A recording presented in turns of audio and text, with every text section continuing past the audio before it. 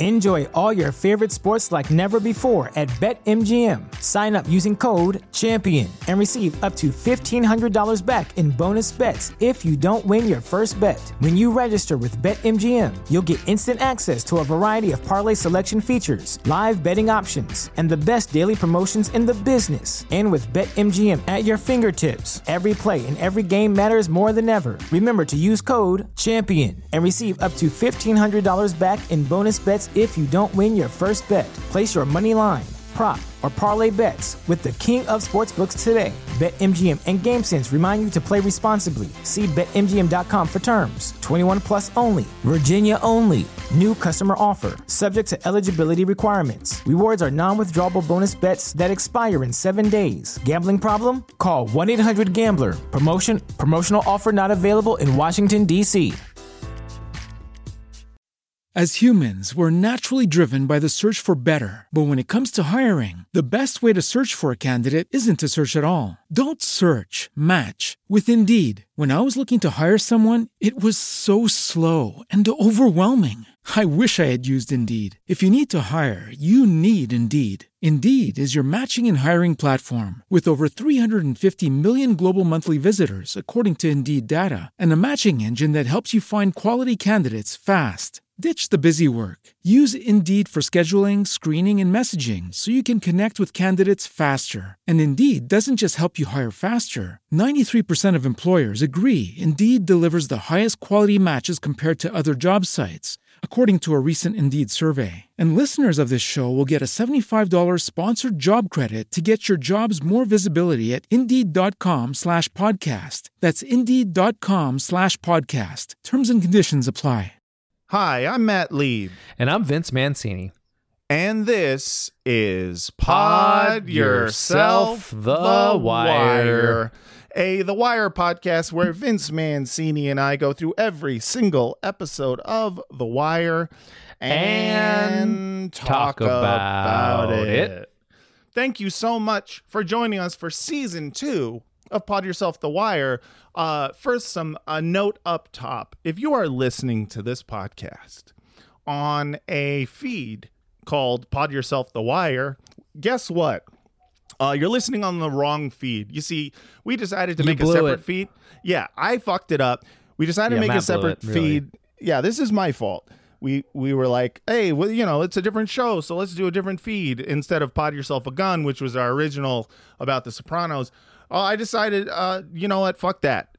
Please subscribe to Pod Yourself a Gun. You will get all the Pod Yourself a Wire episodes on Pod Yourself a Gun's feed. So do that for us, because separating the feeds just fucks everything up. It makes everything harder, and it's not pleasant. So do us the huge favor of looking up Pod Yourself a Gun, subscribing to that, and just forget the other feed exists. Just don't.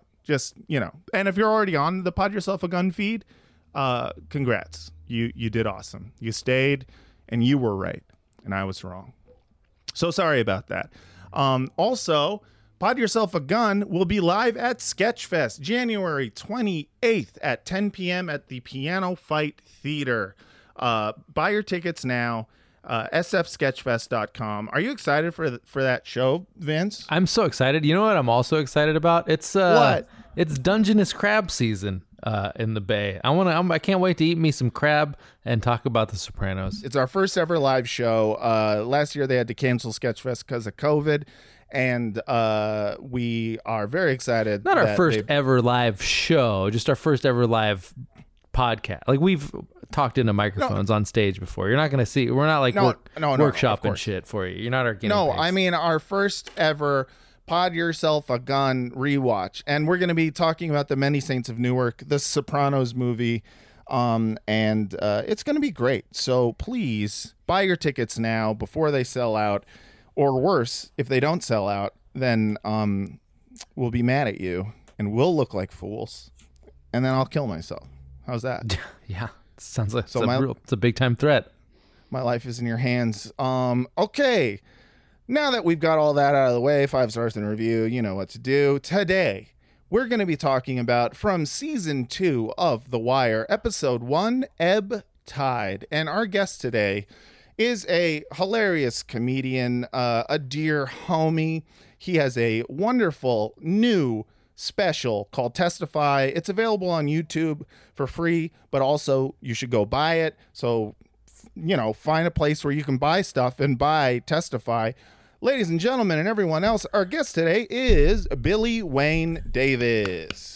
Hey, you guys. I'm glad you guys worked that feed thing out. Yeah. Yeah, it's interesting stuff. I'm sure that, it's a riveting... Can I ask a question just from and I think this you guys will appreciate it. I see how your brains work. Oh, yeah. The Pod Yourself, The Wire. Mm-hmm. There was that, you guys are like, we're just going to, it's less confusing to make it kind of confusing. Yeah, well, in a way, I mean, so... I love that kind of stuff where it's like, hey, that's weird. And you're like, no, not if you've been here since the start, it's not. Yeah, weird. Yeah. I mean, listen, we had thought about, obviously, Pod Yourself a Gun was a Got Yourself a Gun intro, theme song. I totally Soprano. Got that. Yeah. And then what are we going to do if you pod through the garden? Like, we could. Originally, that was what we were going to call it. And then, or, something like Way Down in a Pod or Pod Down in a Hole. And there's all these things. And then we were like, it'd be funny. Having it not make any sense to anyone. That's why I do like it. See, I like that. You understand good jokes, and that's why we had you on, The Wire, the podcast that ever exists. The only Wire podcast that exists, actually. I don't know if you know that. That's not true, because even in the introduction to watching this episode on HBO, they promote a 20th anniversary but that's of not the Wire podcast. No, it's not hosted really by Method Man. It's not really a podcast. Nope. I tried listening to that. It was that sound when you used to send a fax or connect to the internet where it was like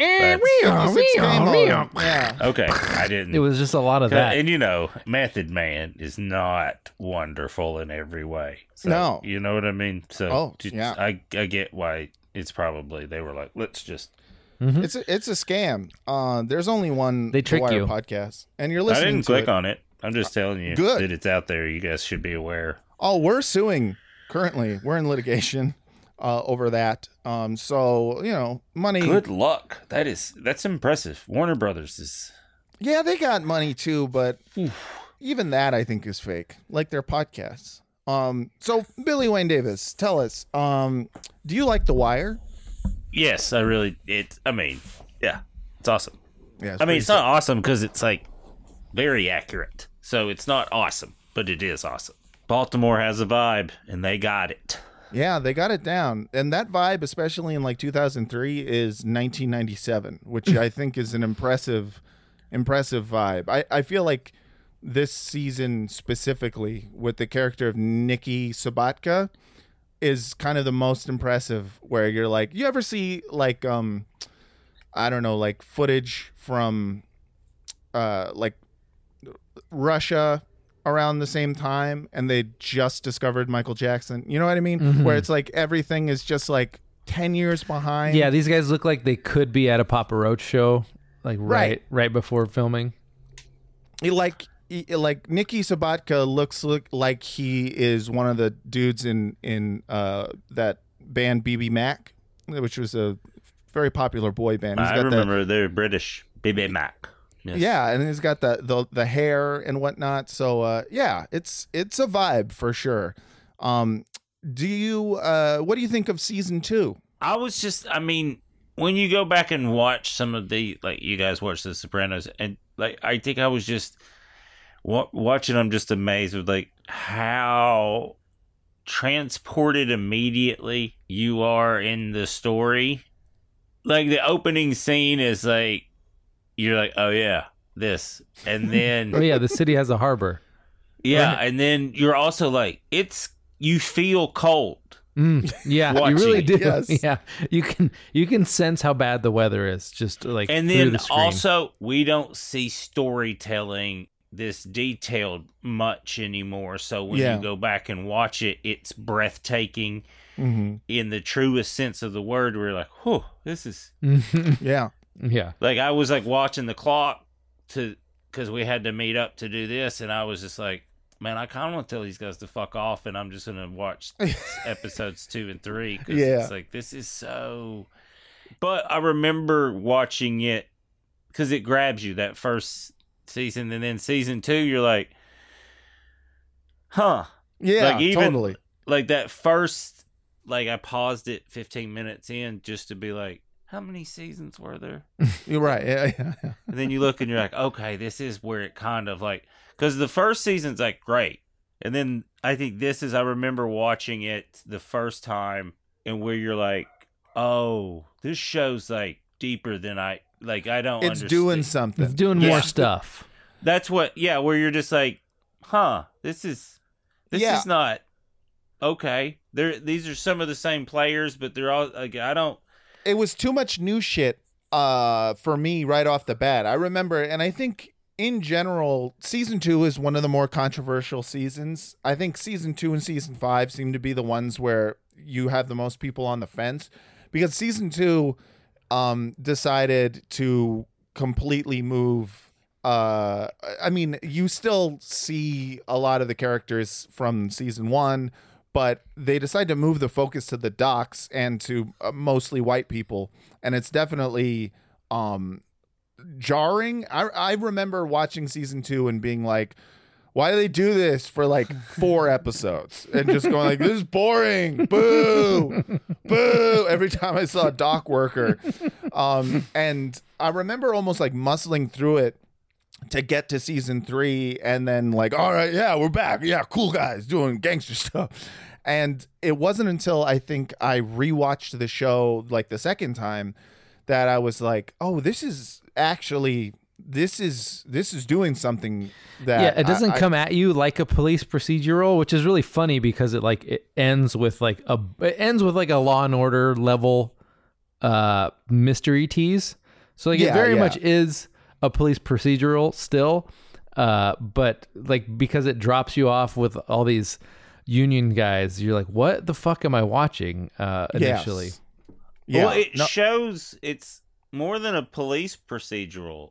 It's what I remember thinking the first time, like you said, where you're like, huh, it's not the stuff anymore. But then it hitting me like, oh, these are gangsters like in a totally different way. Right. And, like, I mean, we're conditioned, like, especially when this came out, we were like conditioned to think that there was basically like 4 different types of TV shows where it was like, okay, we got cops and robbers, hospital comedy, or it was like there was like 3 shows, and the cops and like drug dealers is a pretty well established genre of show, and like The Wire, even though the first season's obviously like a lot more than that, it was that. So it didn't totally. It didn't well, like it's jar the first you. one that's not like here are archetypes we have to stick to every fucking time. Yeah. And that's where like those kind of shows get really old to me. For sure. Where it's like it's so formulaic, and I get why they make them because people can watch them and understand. Yeah, them but you like at this point, like you forget how formulaic TV shows were in this era. Right. Like, because if you go back and watch Sex and the City, which I'm pretty sure came out like it was in its 99. Yeah, 2000. it was in the middle of its run, like while this show came out. And if you watch that, it's like every single interaction between the 4 girls, it's basically like them being like, I'm the writer, I'm the slut, I'm a lawyer. It's like they just like they hammer home the thing that they're playing like with every single line, where it's like, okay, we get it, but that's just how shows kind of operated at the time. And Charlotte was like, and I'm actually hot. She was my favorite character because she was actually hot. She was hot, but she was a mess. She was a mess, but I mean, that's she was even the virgin. hotter. Yeah. And it was written by gay dudes, so 100%. That show's very complicated. Yeah, you can tell because you're like, no, this is a show about 4 gay men, but you're just put girl names on it. It's that Christina Aguilera sketch from SNL when she's like, and I'm a dude, and you're like, that is the show. That's the show. That's absolutely right. That is, you guys really, this is a good sketch. Good job, guys. Yeah. But like, I think it's back to The Wire. I do think like it shows it's also like The Sopranos, like, and I think that's why you guys picked it, where there's no one, like you said, everything's formulaic and archetypes, and like these guys are the good and these guys are the bad. Where you start watching this show and you're like McNulty takes a bribe. Yeah, first opens with him taking a bribe. Like literally 30 or 45 seconds in, he's taking a bribe. So you're like, dude, I get it.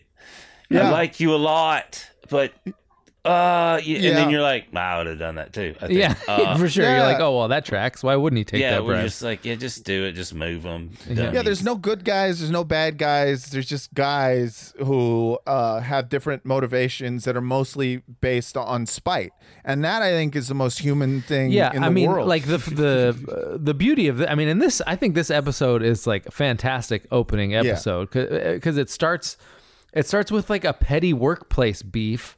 It's like The Wire's always about workplace beefs, but you got like McNulty's workplace it's just beef, politics and then, at every level. Yeah, and then you got these two Polacks in a pissing contest, which it's perfect. If anyone who has like Catholic family members has seen like at least 3 of their uncles have exactly this kind of pissing contest, which comes down to really fucking petty, stupid stuff, like literally pissing contests sometimes. Yes. Literally it is 2 people going like, I bet I could piss more.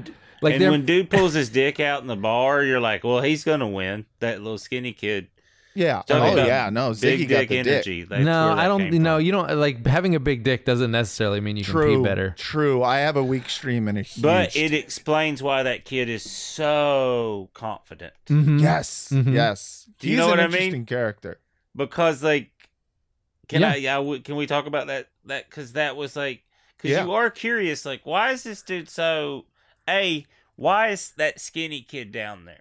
He shouldn't be down there. That's not none of he doesn't belong at all. And then the mouthy part, where you're just like, I don't understand why they put up with him, and then where his confidence comes from. All he does is get, and then he pulls it, and you're like, oh well, that's. He's got 2 things going for him. It's that he's got a huge dick, and his dad is the boss of the docs. Mm-hmm. And so it's like he really gets to get away with murder, which is one of my favorite moments in the episode is when they're in the bar. Right before he pulls out his dick, the bartender yells, and I have a clip. God damn it, Ziggy, you're not taking your dick out in here again. You're not taking your dick out in here again. He does it a lot. He's a habitual dick shower, and I always wonder that about guys with really big dicks, because like if you're a girl with like perfect breasts, like everybody knows it. Like you're not hiding them. Absolutely, unless you try really hard, and even then, probably not. But if you got a big dick, like who's gonna know unless you show them? Right, and it seems like important to show because. Especially if it had no other attributes. Yeah. That kid's not like, he's not got a lot else going on. No. No, that's he's all move. Yeah, he's mostly just like, check this out. And I think fair enough. Everyone's got to have a thing. Unfortunately, Ziggy wants his thing to be like being kind of a cool gangster type guy. He wants to do crimes. And unfortunately, he's too fucking stupid for that. But we'll get into one of those dudes should pull him aside and just be like just be like, hey, you're not cut out for like this life. Yeah. But like we've got an angle on porn, and we could think like, they're just like a D level story, like a D story of just like them getting into like. Yeah, just, like porn, like it'd weird be illegal great. Ziggy porn, the and, cam like, he's, boy, like shooting. Yeah, it's like like he could have been a cam boy before there were even cam boys. Yeah, Nicky could have just been filming. He like could have been like, remember like during this era they had they had the weird like Gonzo style where the guy with the camera was like talking to the performers. Yeah. Like, you fucking are so good right now, bro. Oh yeah, dude. Yeah. Fuck yeah, fuck her good. Yeah, keep fucking her, dude. Like OG Bang Bus. Yeah. Which is such a weird thing where it's just like, do it. That guy was the weirdest guy because he's like, no, I'm just here to watch. I'm just a fan. This video is for producer, the fan, man. I just like I like to do stuff. I like producing content. That's all I'm honestly, I'm just here for my reel. Kind of get my resume in order, and also because I'm really into watching people fuck. Just in a bus. I got a van. Yeah. I mean, I'll do it on a boat. I'll do it fucking in a motel. But this is not a podcast about Bang Bus. No, this is a fast though. Yeah, all three of us were like, "Well, I'm familiar with this." We all know Bang Bus. That'll be a pod yourself a Bang Bus. Yeah, coming season 3. Bang yourself a bus. No, this is a podcast about The Wire, and we, of course, cannot start the podcast, although we have essentially started the podcast, without first playing the Season 2 theme song. When you Pod. to the garden, you gotta Pod. go back. Well, I beg your Pod. walk the straight Podcast. track. If you Pod. with Jesus, he's gonna save. The Docs. You gotta keep the Polish. Pod. down in the hole. Season Oh, 2. right. It's like some good sampling. Thank you. Ladies and That's gentlemen. like a and modern, everyone. what's his name? Andy Kaufman with where he's waiting for his cue the whole time. It's Yeah, like the Mighty Mouse. Yeah, we're trying to figure out what is your Mighty Mouse moment. Yeah, well, I got a few new ones in there. Ladies and gentlemen, everyone else, today, once again, we're going to be talking about Season 2, Episode 1 of The Wire, Ebb Tide. Now, this episode premiered June 1st, 2003. Vince, can you break us off a little piece of that synopsis? I sure can. Is this the one at the top there? It's the one that says synopsis. I couldn't pick a joke, so I did 2 jokes. So you just... This season should be called Kielbasa because it's got a lot of Polish beef. How many Polacks does it take to screw in a stained glass window? That is the synopsis of today's episode. And Vince, what was happening at the time that this episode came out? Yes, I believe what you're trying to say, Matt, is that we cannot evaluate art without first acknowledging the cultural context in which it was released. And to put some of that cultural context back, we use a little something we call the back in the day machine. It's a bad time for newspapers. The news hole is shrinking as advertising dollars continue to decline. There ain't no back in the day. Machine tells the tale, son. That's right. And for this episode, we're going all the way back to June 1st, 2003, when it was released. Yeah. Lots of stuff happening. It's actually a pretty big news day because the suspect in the 1996 Olympic bombing was Richard Jewell? was caught. No, it wasn't Richard Jewell. I'm pretty sure it was Richard Jewell. Dude, Clint Eastwood's going to get so mad at you. It was actually a guy named Eric Rudolph, the wily survivalist charged in the bombing at the 1996 Olympics and attacks on abortion clinics. Was arrested this morning behind a supermarket digging through a Rooting dumpster. around for food. Yeah, That's right. I remember that. What? Really? Mr. Yeah. Rudolph, who had vanished into the thick forests of Appalachia, living off a mix of wild berries, tuna fish, and help from some sympathetic local residents. I love that. He lived off berries, tuna that he fished from the sea, and charity from people. Well, that's what I was who going to gave him say. I was steaks, like, yeah. there's like he was already that dude was like pre off the grid cool. Yeah, He was like yeah. a off the grid dude, but he was also like a anti-abortion guy. Right. Yeah. So that's how he would get. Also, let me just say, as someone that grew up in Appalachia, there is a fuck the government sentiments that runs through there. So it doesn't matter unless you've done something like, fuck some kids or killed somebody's kin. People are going to be like, yeah, man, I mean, we all got a problem with the government. You can take some of that chicken over there. It's like that's kind of... Yeah. Yeah. We've all been there one way or another, So, whether yeah, it was- man, what'd you do? Oh, you did bomb stuff? Yeah. So, all right, yeah, okay. You want some Just that tuna? kind of, yeah. Rudolph surfaced here in the very corner of rural North Carolina where the search began 5 years ago. A rookie police officer, Jeffrey Postal, spotted Mr. Rudolph, 36, behind a Save-A-Lot and arrested him for attempted burglary. After he took Mr. Rudolph he was to jail... dumpster diving. That's not a... Is that burglary? Dumpster diving? In a small town, they don't... You're a homeless dude. So what that is... Sure, but in a small town, there aren't homeless people. Yeah. There's only criminals who are digging through your trash. Not even like, it's just like, what are you fucking doing? Right, Doing is what that cop is doing. Because people don't, like in a city, that's a thing. Because there's a lot going on.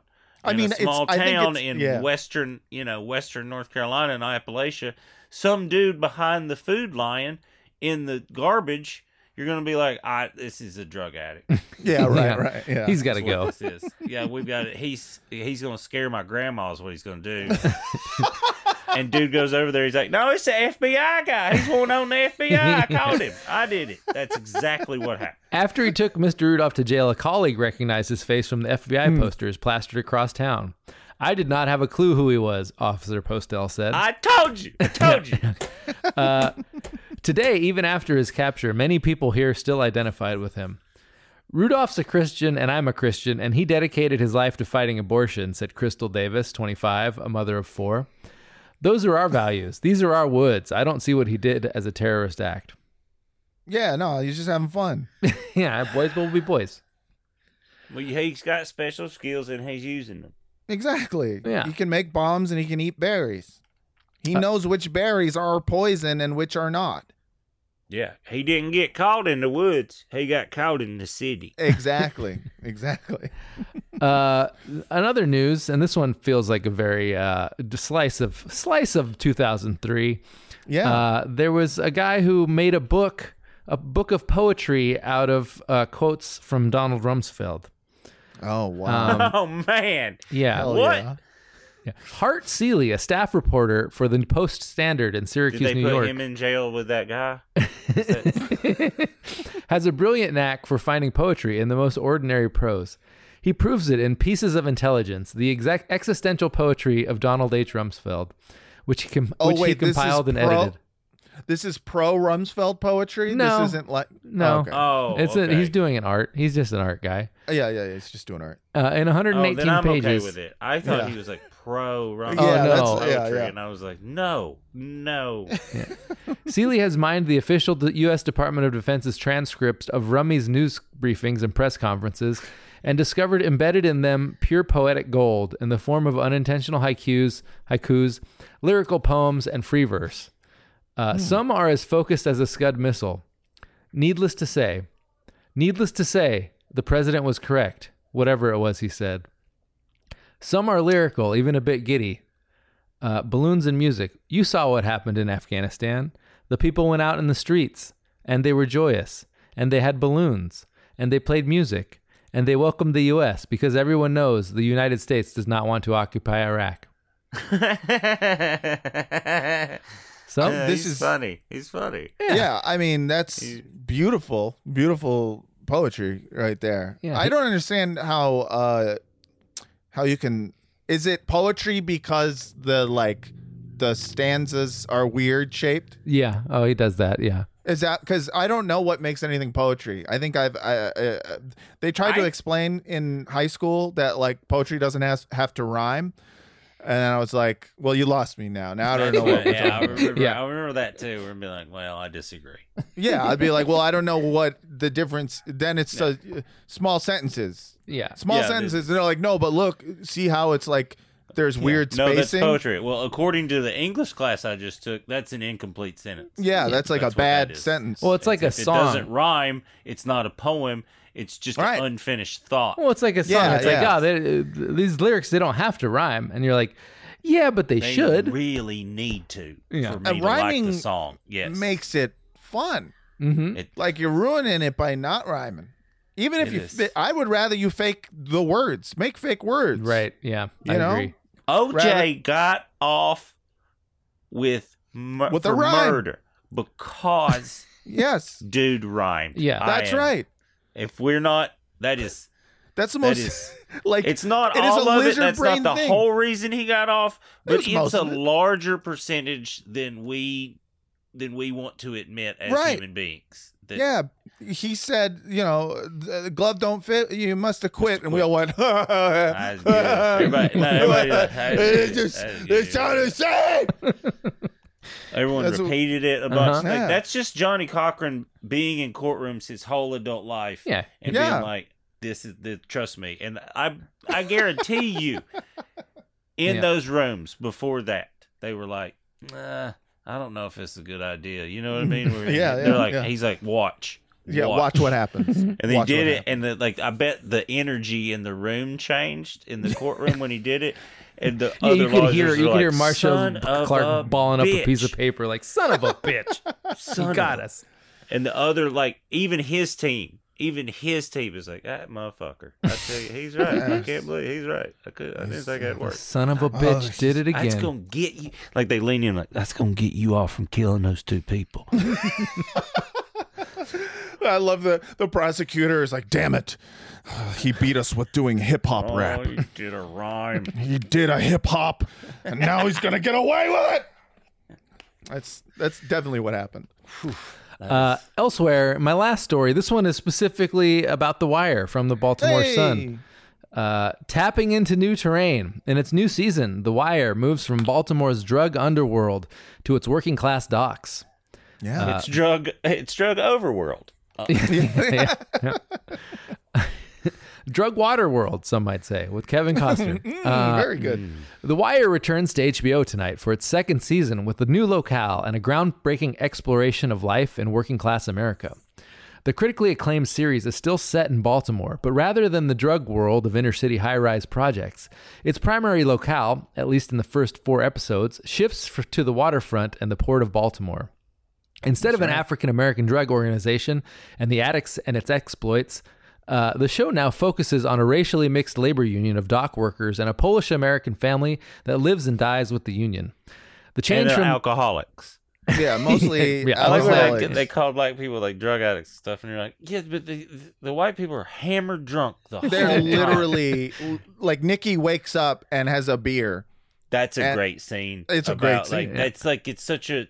I wanted to talk about that too because Yeah. when he does Oh, well. that, because it's like that's how people go to work. 'Cause That's I've right. always wondered that as like I grew up on the cattle farm, so I understand work and all that, and so I got away from it as soon as I could.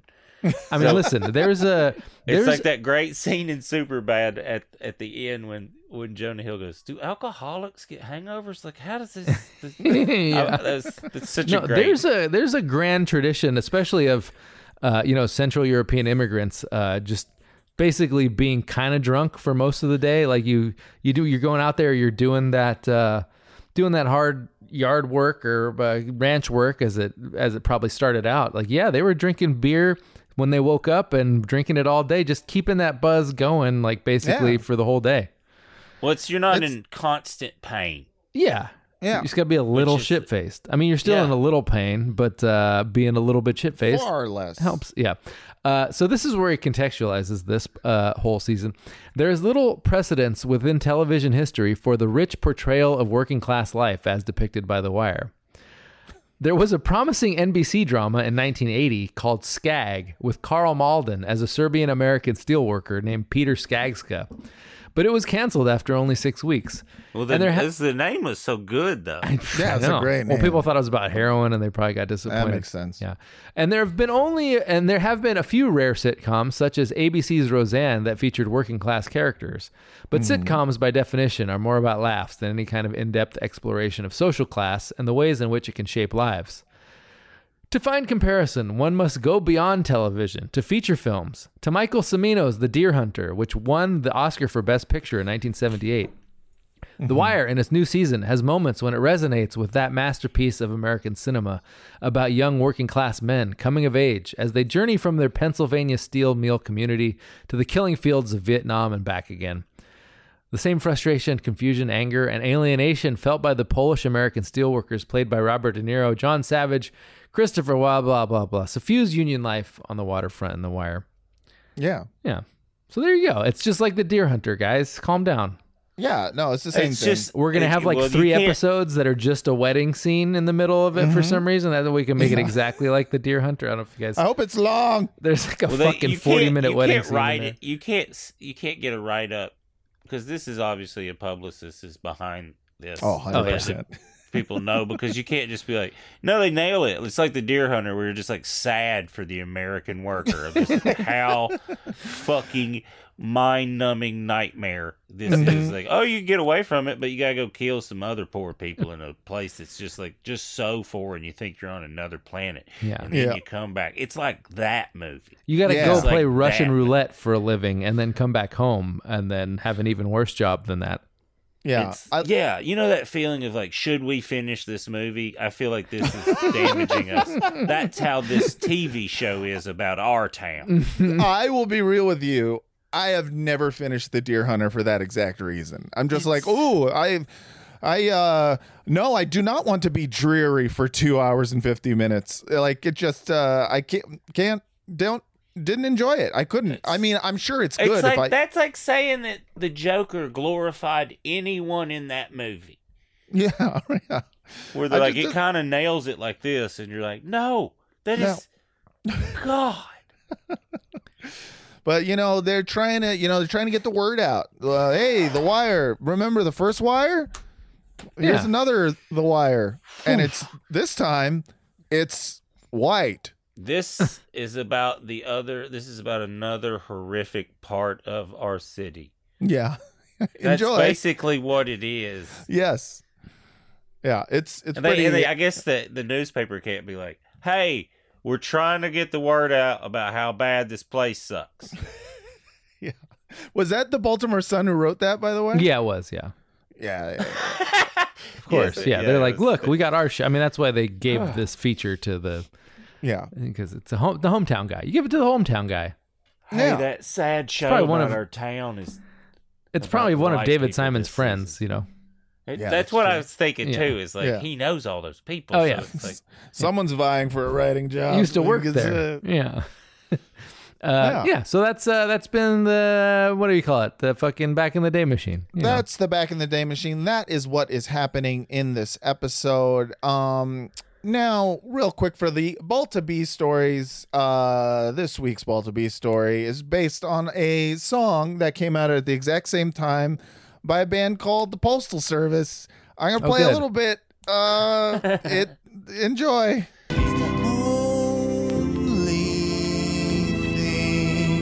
Do you know the Postal Service?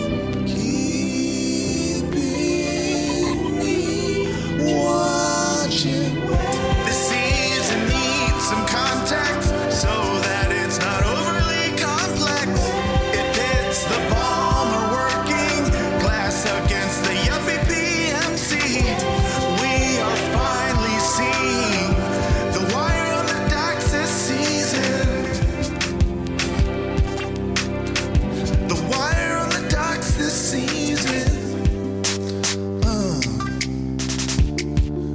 Sucky fuck. This is part yourself the wire. All right, well, there's more to it. It's basically, it's just about Sounds pretty highbrow. yeah, it's highbrow. You really gotta know the Postal Service. It's a Ben Gibbard band. Anyways, like the song said at moments, who are these people? This is a new season of The Wire, episode 1, season 2. We have decided to switch over and go to the docks. So let's These let's are outline. stevedores from the Yeah, what? old Latin stevedores, Okay, which okay. is guys who's Steve. Yeah, these are guys who do Steve for a living. And yeah, we I like that I gotta say, their union is called the IBS. That's pretty great. I love it. Irritable bowel syndrome Yeah. / International Brotherhood of Stevedores. Yeah. So, first, overall, I just got to say, there's a lot of things that I love about season 2, and that's the name of this segment. There's a lot of things that I love about Season 2 of The Wire. A lot of things. Thank you, Kanye. One of the things that I love about this season is the fact that it is so controversial and so hated. It is the one season in which most people I talk to who watch the show who gave up on the show. This is where they gave up. They gave up because they watched all of season 1. They were like, okay, I've become invested in these characters. It takes a long time to get invested into these characters. Like the Wire is more like a novel than it is a TV show in a lot of different ways. There's a lot of threads. There's a lot of establishing like an entire season arc for a character. We meet Przybylewski when he's like a fuck up fail son-in-law. Yes. He then goes on to blind a kid, and then he becomes like a fan favorite. Like, think of that arc, and now we're starting over with new guys, and it's a little jarring. Right. Yeah, a lot has to. There's a lot of investment that has to go into the show, just to, enjoy season 1 of The Wire. So to start off season 2 at the docks was one of those decisions that it reminds me of like, the album that came out from Radiohead after OK Computer when they put out Kid A, and they were like, we're not gonna do. We're just gonna do like. I can't. Beep, I'm beep, gonna boop, stop boop. you here. I just don't. No. I can't do a Radiohead analogy. I can't. Well, I'm doing a Radiohead analogy. No, please no. I'm doing it because like a Kid A is very beep boop pop pop beep beep. Lots of hey, what if we got weird with it? Yeah. And it was controversial at the time. People were like, "What is this? This is a new music." Yeah, what's with all the beeping and the booping? But it's a great beep boop, and that's what I love about season 2 of the Wire is that like it really separates the men from the boys. You know what I mean? Sure. It's like yeah. Once you start watching season 2, you go like, "Oh, am I here to be entertained or am I here to learn?" See, I think it's a great season. I love season 2, but I also understand why it's a tough sell, and I think it mostly comes down to Ziggy, like the character of Ziggy, because Ziggy is a tough sell inherently because he's like a combination of other types of characters that we're sort of used to. Like he's the fuck up brother / relative character that gets the other character into trouble, which we've seen. It's like he's Fredo. He is he's the fail son. He's Eric the fail Roberts cousin. in the Pope of Greenwich Village. Like he's that character. He's also like a grown up AJ Soprano. Right. And the thing about like AJ Soprano is we celebrate the fact that he's obnoxious because he's like an obnoxious archetype that he's a person that we know. With. He feels like us when we were 13 years old. Yes. Like he's instantly sort of recognizable. Like I know this guy. So Ziggy's that, but he's also like a unicorn because he's a fail son with a huge dick. And he's this shrimpy son of like a giant football player, man. Like he's like a Weasley little rat faced turd, and his dad is like a big Polish oaf, and that's weird. Like he's the fuck up character, but he's also a unicorn, and it's hard to make a fuck up character a unicorn because like the fuck up character is inherently it sort of pushes you back away from the story because he's doing things that make you angry. Like he's doing like he's a wild card. He's a wild card. You're worried about him. You're worried about him, and so like you naturally like push back on the story because like he's doing things that make people uncomfortable. Like that's his whole character. Right. And when that character is like someone familiar or like a type that it's easier to go along with.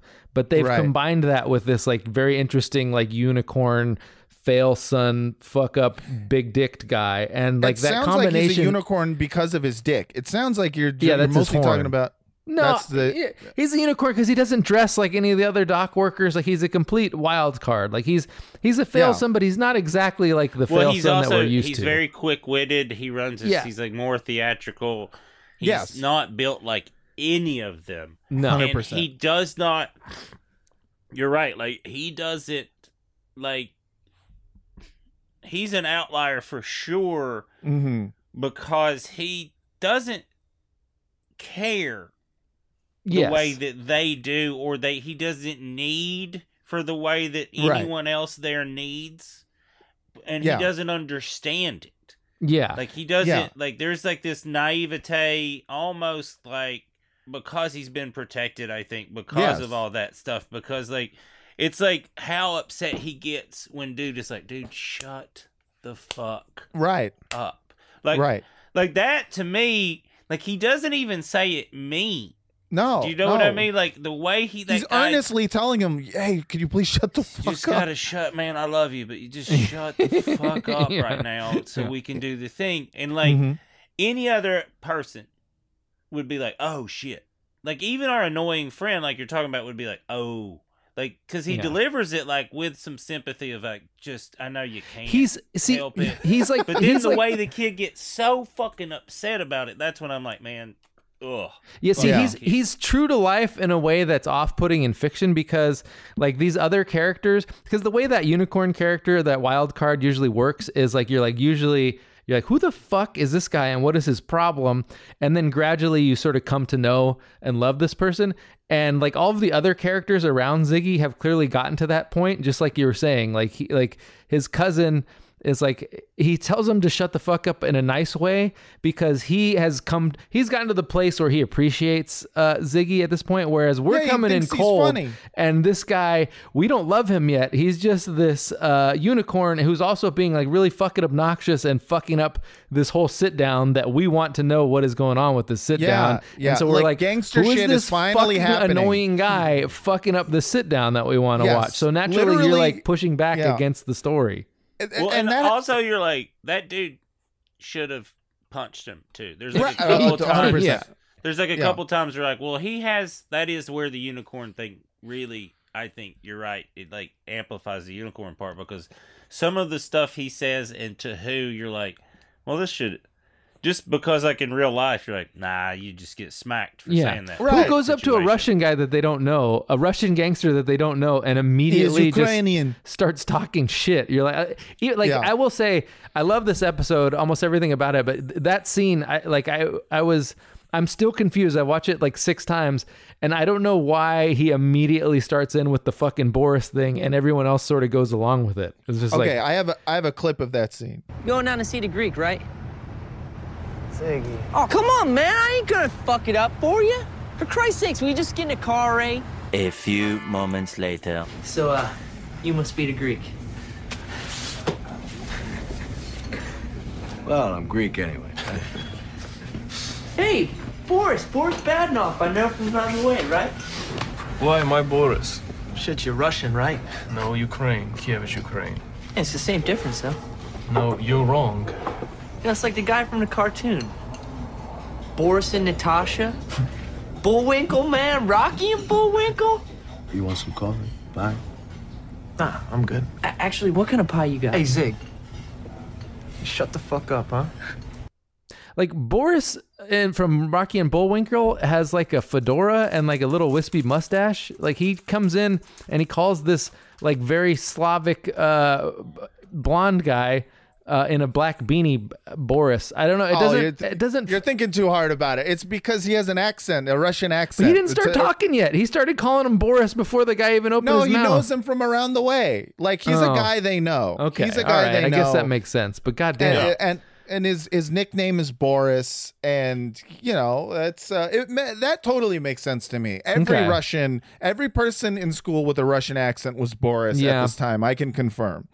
And like I was like, no, I'm not stupid stereotype like Boris. I'm Sergey. Yeah, a totally unstereotypical Russian name. By the way, I love Sergey is a great name. I mean, it's just it sounds Sergey, like you're a knight. It sounds like it's like a knighted gay man, but it also is it's just like, to me, you might as well be called Boris. Like if you're, it makes no sense. Only a guy who'd been called Boris derisively for like quite a while would like object to it. Yeah, and I mean I understand where like you would look at that scene and be annoyed with it, but I kind of find it to be I don't know, it exposes I don't know. It does a lot of good exposition on Ziggy's character. Sure. In which, he has no ability to stop himself from doing the one thing that he knows how to do good, besides like taking his dick out, which is perform. Yeah. His whole thing, He's a riff guy. It's funny because like I think it was like I don't know if it was 30 He was Rock a or something. podcaster born before podcasts. Yes, exactly. I think 30 Rock made the joke that like the children of immigrants become doctors, and then the children of immigrants do improv. I think that's a perfect example of what Ziggy really is like he's never been physically much of anything other than his dick. He's only really ability is the gift of gab. Like he's a funny guy. He's a clown. And so he's like, he wants to do gangster stuff, but he also is like, he can't stop his innate clownness. And in that moment when he's just like, I won't fuck this up. And he immediately goes up to the guy and goes, you must be the Greek.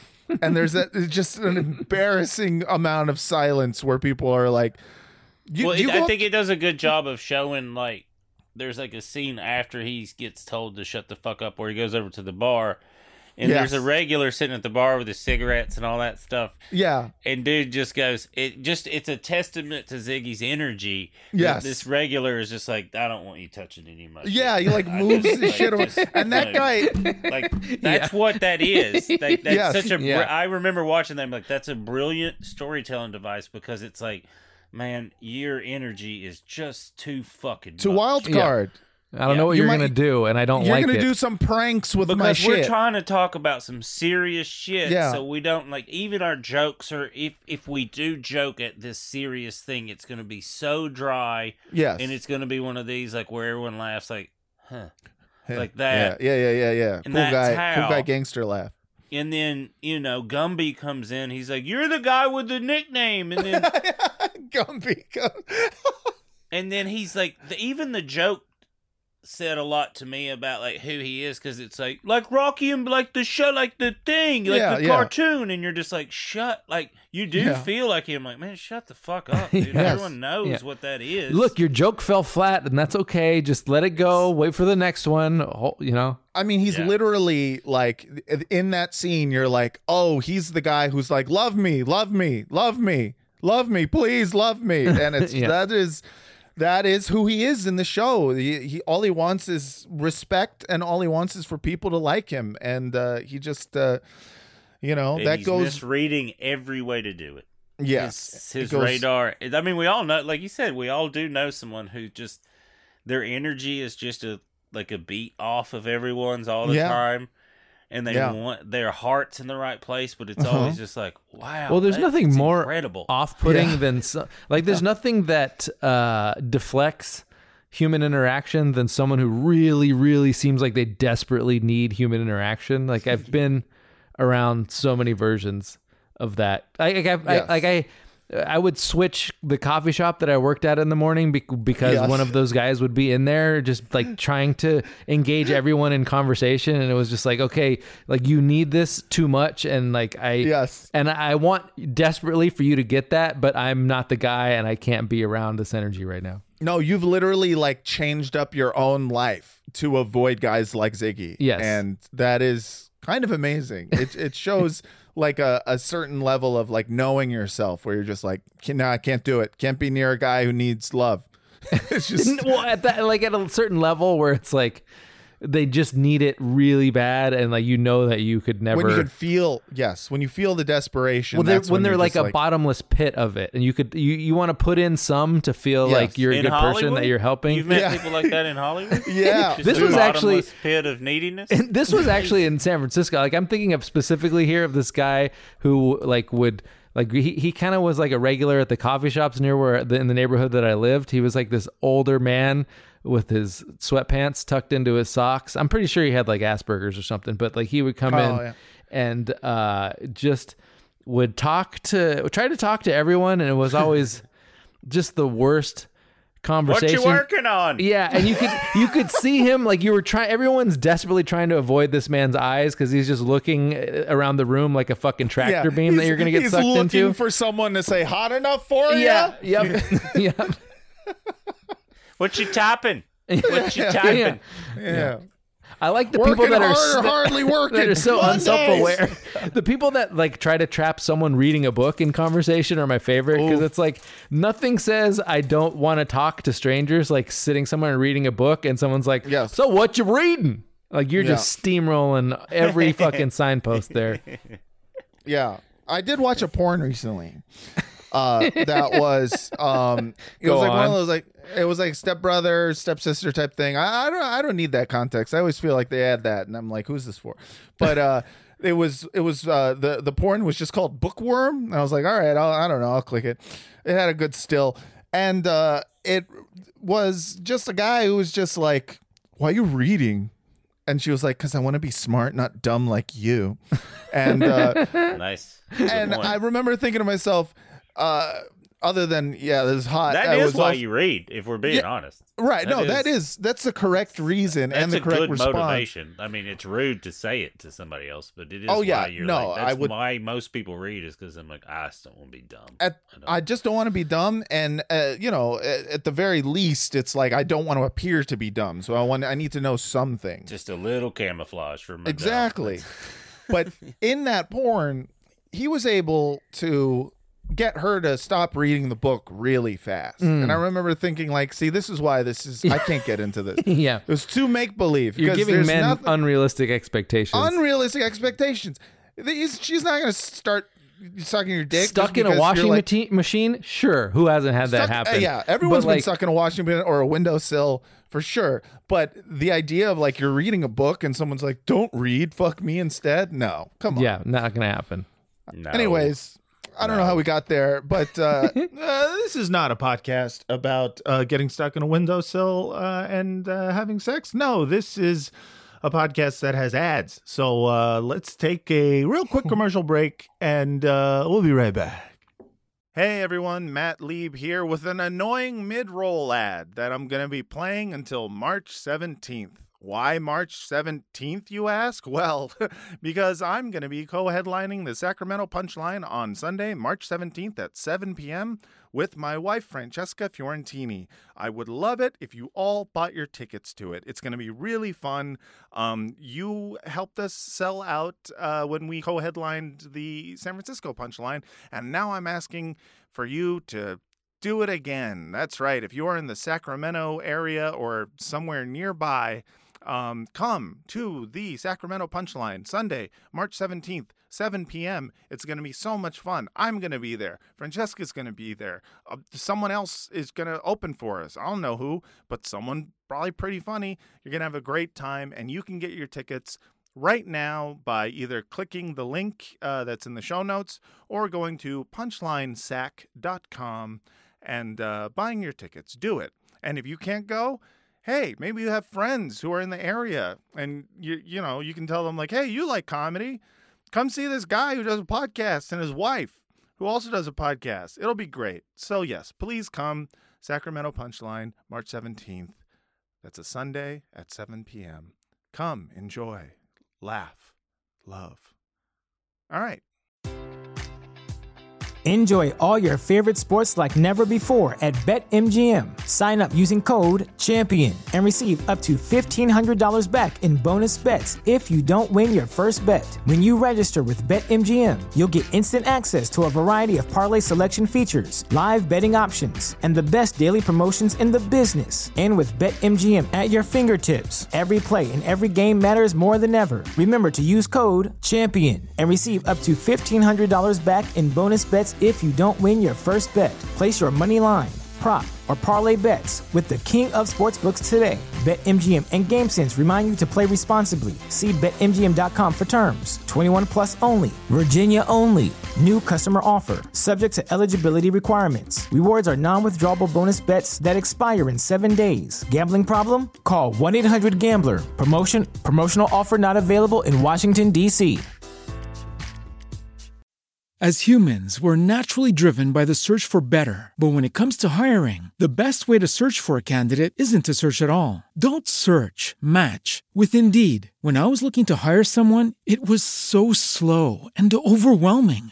I wish I had used Indeed. If you need to hire, you need Indeed. Indeed is your matching and hiring platform with over 350 million global monthly visitors, according to Indeed data, and a matching engine that helps you find quality candidates fast. Ditch the busy work. Use Indeed for scheduling, screening, and messaging so you can connect with candidates faster. And Indeed doesn't just help you hire faster. 93% of employers agree Indeed delivers the highest quality matches compared to other job sites, according to a recent Indeed survey. And listeners of this show will get a $75 sponsored job credit to get your jobs more visibility at Indeed.com/podcast. That's Indeed.com/podcast. Terms and conditions apply.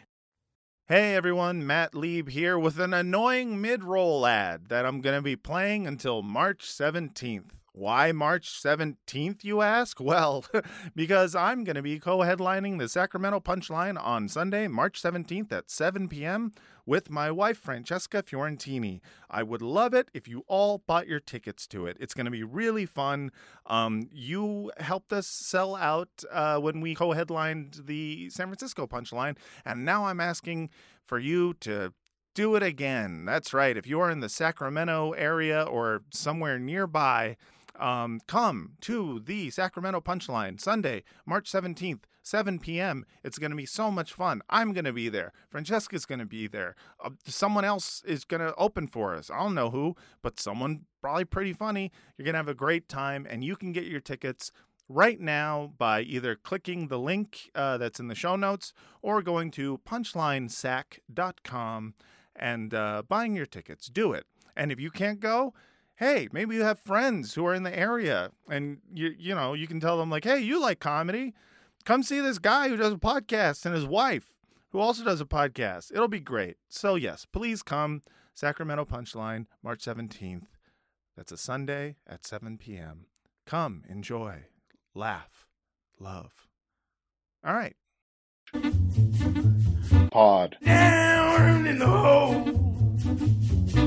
So let's real quick outline of this episode. This episode I've broken down into like two parts. First is where are they now, and then a who are they now.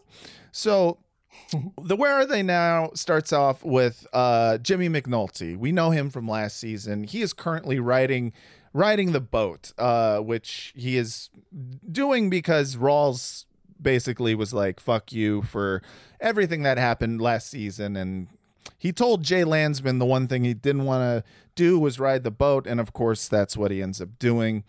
And in the opening scene, we see him riding the boat. He's freezing his balls off, and he's just looking at like the dilapidated remains of Baltimore Harbor or the port of Baltimore, and we find out that McNulty's father used to work at the shipyard. Sorry, just a slight digression, but like Landsman is such a perfect middle management character because it's like he is chummy with his underlings, and like he can camouflage himself as one of the guys, but he's also a fucking snake, and you should never tell him anything like what you don't want to do.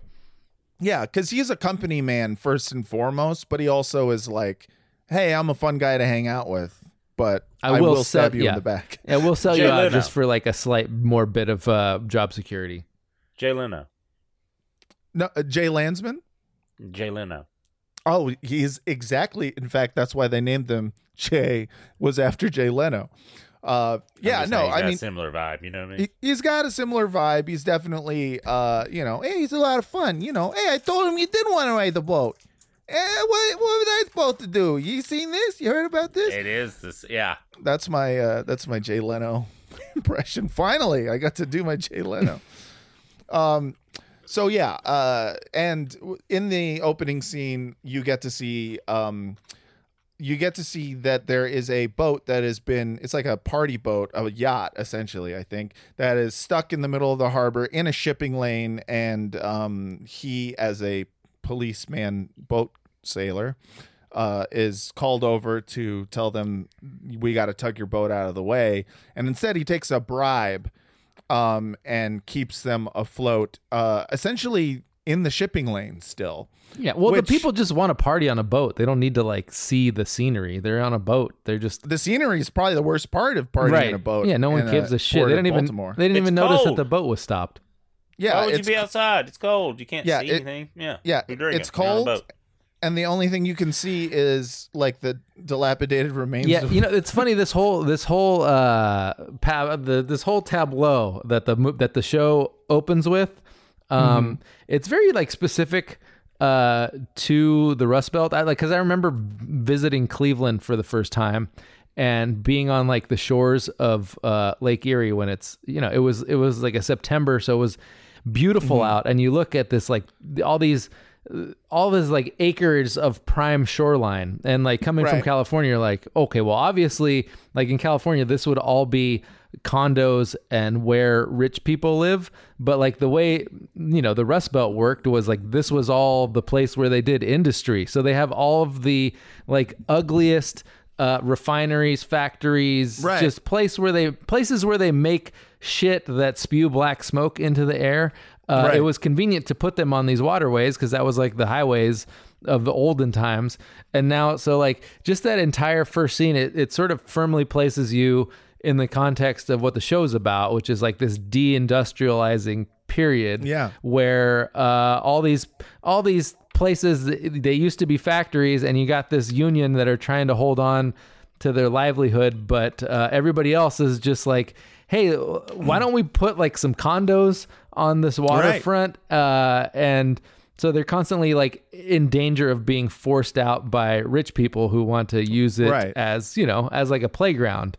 Which is why the opening scene, I think, is actually is they're doing a little bit of art, because basically all of the rich dudes in the yacht get to use their money to continue fucking up the shipping lanes. And what is the name of the boat? The Capital Gains. Yeah. Capital so Gains. There's the Capital Gains, and then like the stevedores are talking about how they need a new grain elevator.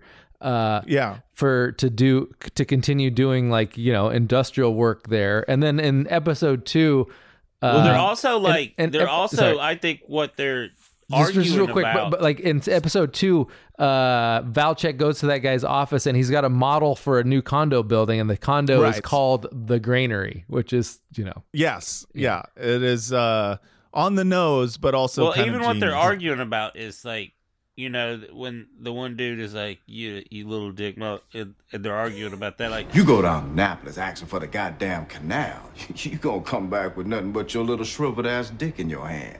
And what's more, if the grain pier don't get fixed up soon, some asshole's gonna fuck us by building condominiums all over it. Matt, if the canal were 2 feet deeper. Fuck the canal. Y'all need to crawl back down in them holes. What those two people are arguing about are pipe dreams. Yes. Yeah. Like dredging the bottom to make it 3 feet Dredge deeper. the canal. Right. Like, that's a pipe dream. And then the other dude's being like, no, we just need this thing to do the thing. Yeah. And the other guy's like, no, you're not thinking. You're like, no, you're insane. You're insane. Yeah. These are pipe dreams. And it, like you said, it is art. It's called Capital Gains. And it's because they shipped all that stuff elsewhere for money. We don't make anything in America anymore. That's like the whole. We make bribes and graft. Yes, we do graft, and we figure out ways to make money from already pre-existing money, and that's about it. Like, also, there's the art is we also use government resources to pull us yes 100%. When we mess up, we use the government's resources to pull us out the way we want them to bail us out. Right, exactly. We need a bailout. Literally, they're getting a bailout in the middle of the port of Baltimore, and it's kind of genius. And I love watching Jimmy McNulty, like you mentioned before, Billy, like just taking a bribe in the first scene, where it just to remind you, like, there's no good guys, bad guys thing. Yeah. Like, no, he's not Joe Friday. He doesn't do good police work because he believes in the value of police work. He does good police work because he wants to show other people that he's smarter than they are, and to tell the bosses to eat shit. Like, that's it. All spite, and the spite motivation in this episode is fantastic, because there's an entire spite-based series arc or a season arc for this for season 2 of The Wire, in that it is two Polish people who know each other from high school, hate each other, and are basically they're both vying to get a stained glass window put into the nave of the Polish fucking church.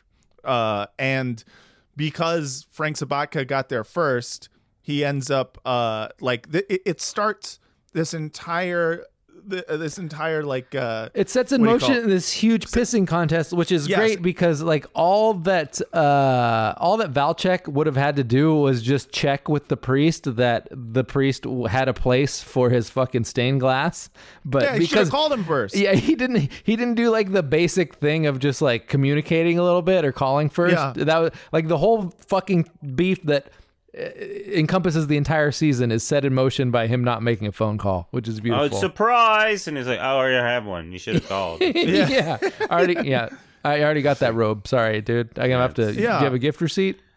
Yeah, and from that one little piece of beef comes an entire investigation that opens up in season 2 of Frank Sabatka's IBS union. And Can I just all can because I of that. say real quick, like, yes. Before I wanted to say this point, it's like this. The reason I like this show so much is because of what we're talking about. It's like normally I don't care for fiction, because there's a lot of editing that goes on, and you're like, no, someone wouldn't do this, no one would do this. Like this shit is what. It's why I like reading nonfiction, because you're like, well, no one would do that. And you're like, no, you're exactly right. No one would do that. But this motherfucker right here did this because of some shit from 5th grade. Yeah, exactly.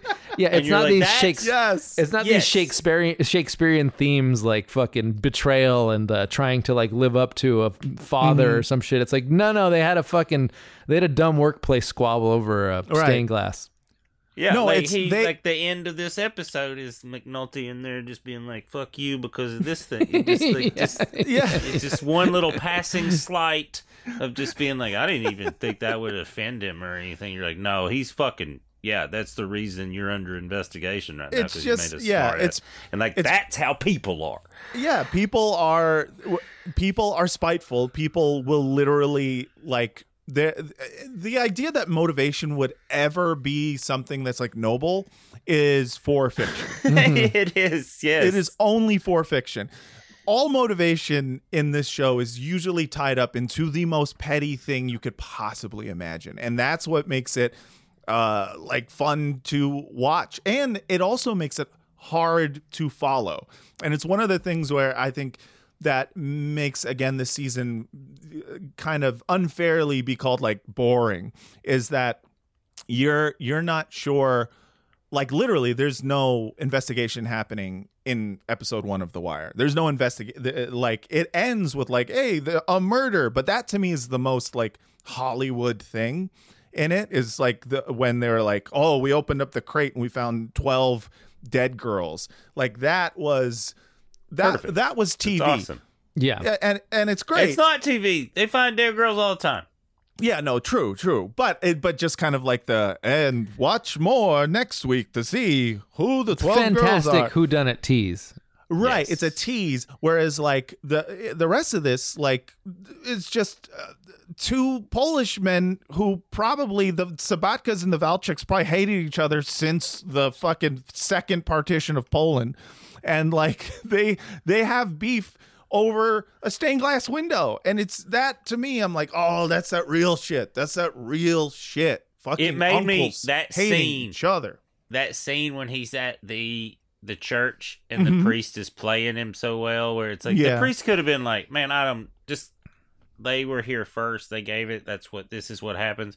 But the priest is also playing him too, or he's like, we gave him a lot of money, it could have been this much. No, please. Like that's really funny to watch the priest play those two off each other. And then when dude is just like, no, I'll see. I'll find out. Like this, it reminded me of someone I went to college with, who I recently just looked up. You know how someone pops in your head and you're like, I wonder what the hell that person's doing. Yep. And I just through their social media, I was like, still the same motherfucker who is just still like very successful. Do you know what I mean? But like, like I can see through some of his stuff where like most of your life is motivated through spite. Yeah. A petty chiseler. And like just the way he comments on stuff, you're just like, it still is. He's crazy successful, and he's still not happy. It's so strange. Well, that was when it comes to a head, I think that's part of why Valchek is so.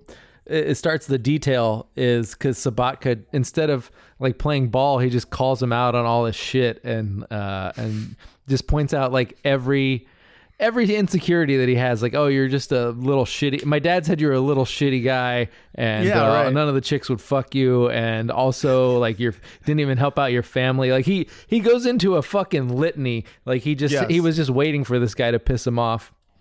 Yeah. And it's like one of the big things also is that Frank Sobotka also has a giant cock. And like for sure. No, he has 3.5 inches of hard only blue a steel. fucking guy with a big dick says that. Yep. Only a guy with a giant hog makes a joke about 3.5 inches of hard blue steel. Remind yourself of who you is and where you come from. Damn, Frank. We just sat here and watched Nat Coxon take a shit all over you. And shriveled dick motherfucker that you are, you take it. For your information, I wake up every morning with an angry blue vein diamond cutter. I was going to enlighten the president of Local 47 on this particular point, and he chose to depart. Blue steel, gentlemen. For Christ's sake. 3.5 inches of hard blue steel. Great joke, by the way.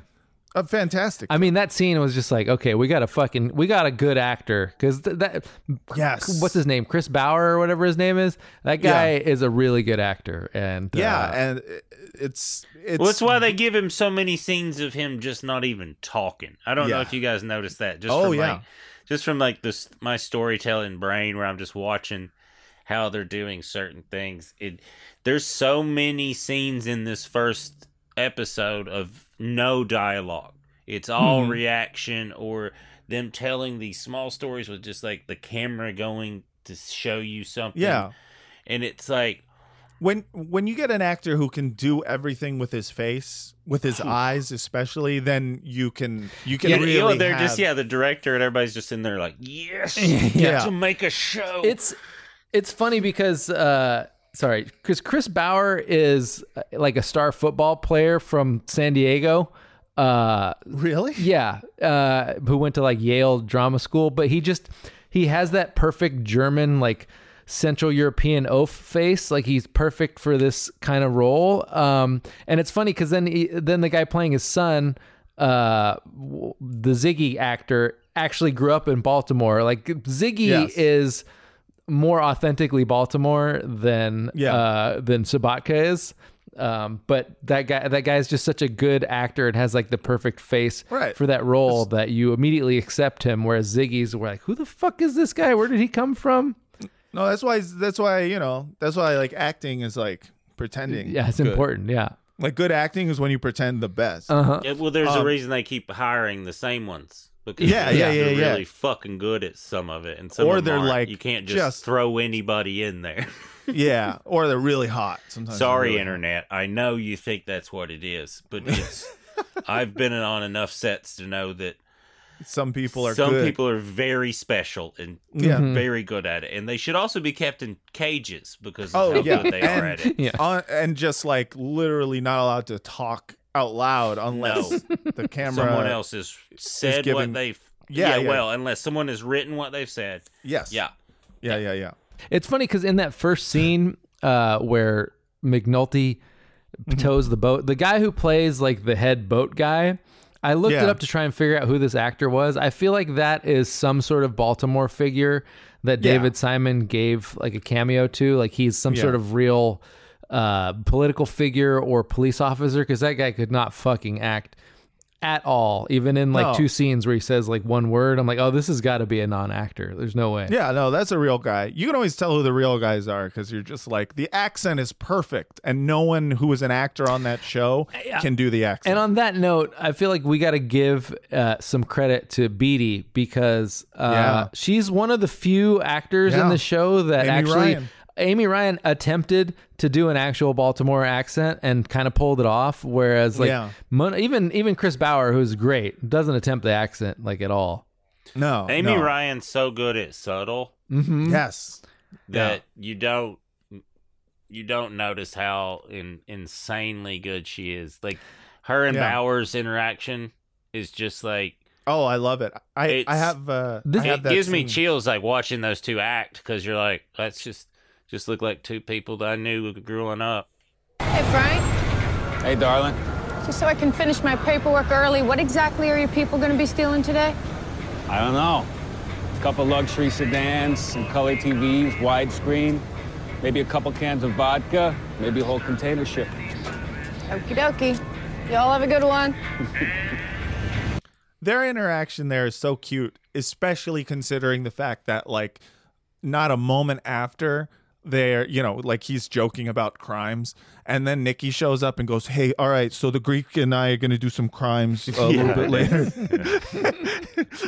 Just like, and it says a lot about kind of like the Docs are he's the treasurer under police. He's the treasurer of a stevedores union in the Northeast. Like there's no way he's not done some crimes. Like you don't. Yeah, you're not the union. You're not a union treasurer in the fucking in the Mid-Atlantic area without being at least rubbing shoulders with some criminals.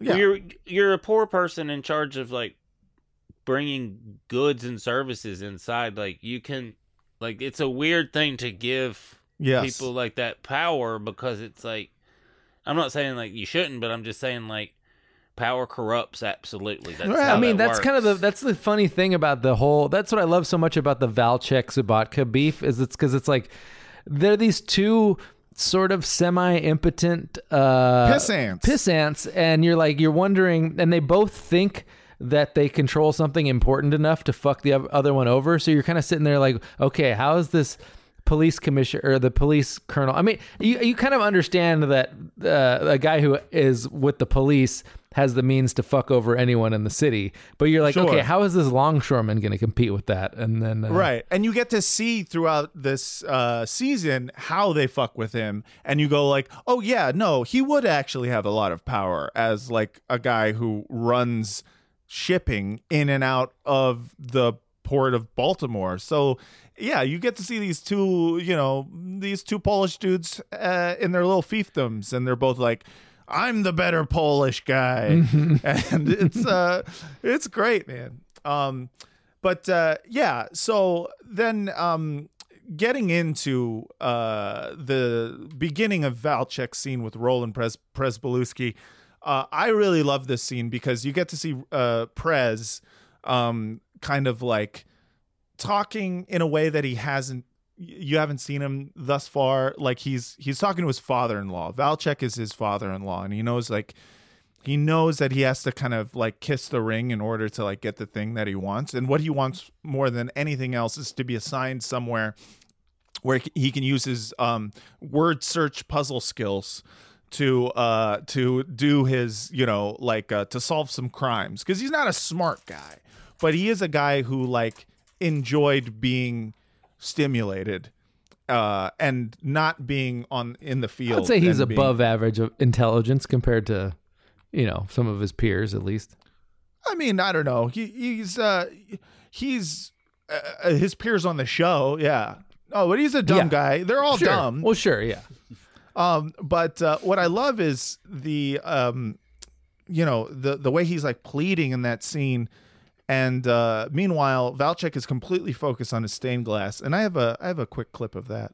Lester Freeman had us deep into the money, real deep. We could have seized real estate, cash, vehicles, all kind of stuff. If if Command had let that case go forward, we were on it. Look at that, huh? Just a dove. Oh, right. So what do you think? What do I think? I think... Look at that, huh? dove. I don't want to make rank. Look at that. Look at that. Look at that. I want to work cases. Roland, you did good with the drug thing. Now, if you'll just shut up and listen to me, yeah, you might actually have the dove. Anyways, listen, I got to make some clips on this show, and it gets boring making clips. Yeah, he likes to do some edit. I love that. Like when he said, "I don't care about making rank," I thought his father-in-law was going to slap him across the face, because that's basically like that is Valchek's religion, is making rank. And for someone to say, "I don't care about making rank," it's like, whoo. That's like when. Why are you doing this? What is that's like when someone tells Tony Soprano that Columbus isn't a hero. Like he's freaking out. In this house, or anyone in South Philadelphia. Right. Exactly. No, in this house, rank is a hero.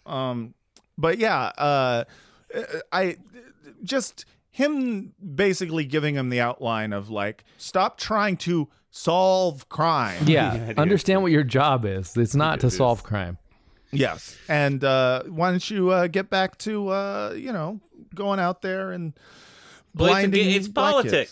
kids. It's politics on every level, where it's like it's just showing games within games. It's like that's a weird thing to get into.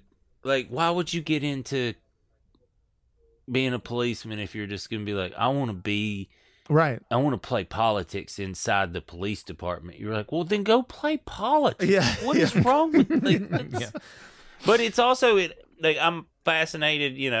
I'm always fascinated with like inside comedy and show business. There's politics at play. Oh, and yeah. There's stuff like that, and that's silly. But it also makes sense to me because there's like a lot of money involved, and like for like not hard jobs, there's like a ton of they're lottery jobs. So so that makes sense why there's politics happening. Because you can move up in life really quickly. And there is like seniority, and there are people who get stuff because they have seniority, and it sucks for the rest of us who but that makes sense, because there's like, but then like I'll be talking to my mom or my dad who were like school teachers in a small town, and there's that same kind of like weird backstabbing power moves and stuff, and I was like, but what do they get paid more? I don't and my mom's like, nope, they just have more responsibility. And I was like, I do not understand. And my favorite thing is in the open mic scene. I love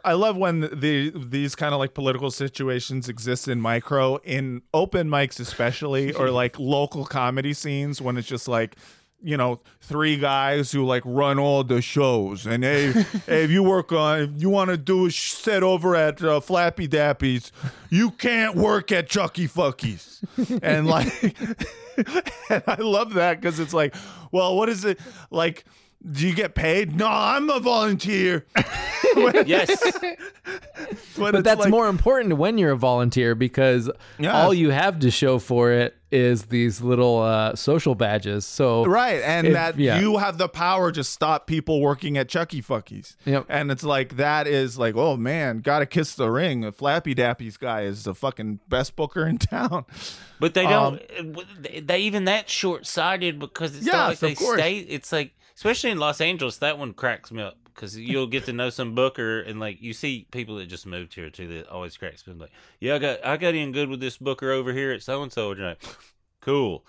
Call me in 3 months when they don't work there anymore. And they're just, exactly. And you're just like, what? And I'm like, I've been passed at the Improv 5 times.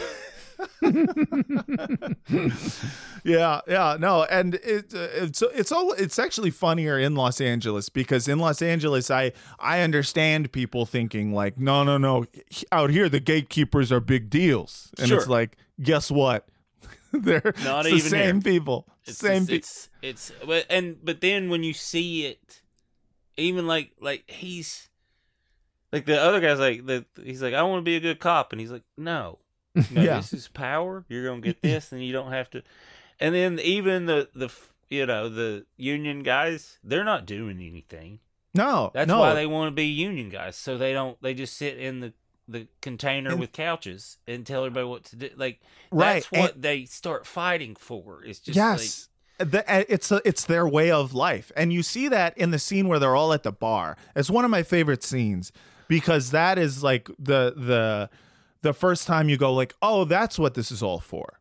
Like, because you wonder, with the amount of, job insecurity there is now, with the amount of backbreaking labor that these longshoremen have to do, why even do this? And then you see in that scene at the bar, like, no, the reason you do it is because you get to go to the bar and you get to rock out with your homies, and everyone's just chanting like, no wives, no wives, no wives. It is the same reason a dude wants to be a Navy SEAL. Exactly. The same core, reason dude wants, or a cop. It's not to kill somebody. It's that core brotherhood of like, Yes. me and these dudes are the only people that do this. Right, yeah. Or firefighters or comedians. It's Yes. a bunch of people who are just like, no wives, no wives. And they're getting drunk, and one guy pulls their dick out.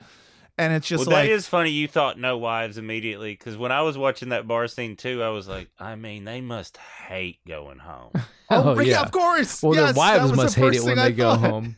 It's because it's just, well, I just think because like, even when I was like had a 9 to 5 or whatever, Mm-hmm. I would still be like, I'm gonna go home. I like my house. Like, Oh, it's yeah, like, totally, You know what I totally. mean? But like anyone I knew that would be like, get off work and then and they're like, well, they're alcoholics. I know plenty of alcoholics that don't go to the bar directly. They can Totally. go home and drink. Like that does not. Yeah. It's not a Yeah. thing.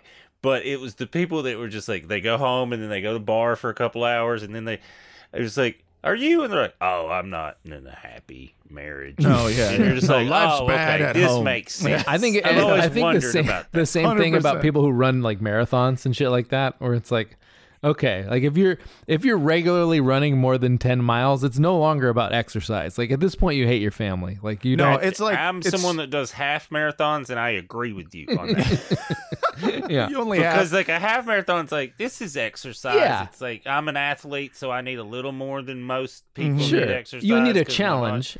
Yes, but I'm with you on like I even like I trained for I'm doing a longer triathlon this year. Nice. But that's not crazy like it's just you train the same amount of time every day, just different stuff. Yeah.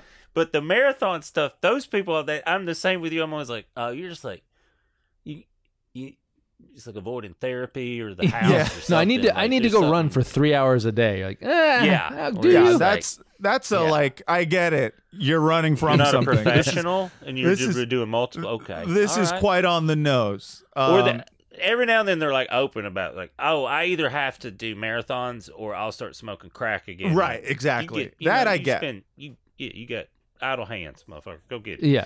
Yeah. Yeah, No, but that I'm with you on that. Like those marathons, so that you're like, oh, you're just like an alcoholic. That's yeah. And sometimes I listen. I love my home life. I love being from home, but I work from home. So I look at a bunch of guys hanging out at a bar, and I'm like, yeah, and I don't drink, and I'm still like, fuck yeah, no, I get it. no, I it would looks do cool. that. I thought, I was like, maybe I'll be a steel worker. But the problem It is I got is too much. fun. Like the singing part where they're doing all that and they know each other and the lady's Yeah. like, don't pull it out again. Like, I know that part of being like, that part. But I That's kept best- thinking of like, they've been at work all day. Yeah. Yeah. And then they were like, let's go drink like we Let's always hang do. out with the same people again. Yeah, but it's like, but that's when they really get to let loose. And I feel like, because otherwise, you got a crate going to fall on you. You really, you got to be Yeah, careful. use painkillers during the day. Yeah. Booze at night. Yeah. Exactly. And that's what it's all for. To just close out, at least for this episode's docs. This is fun. Yeah.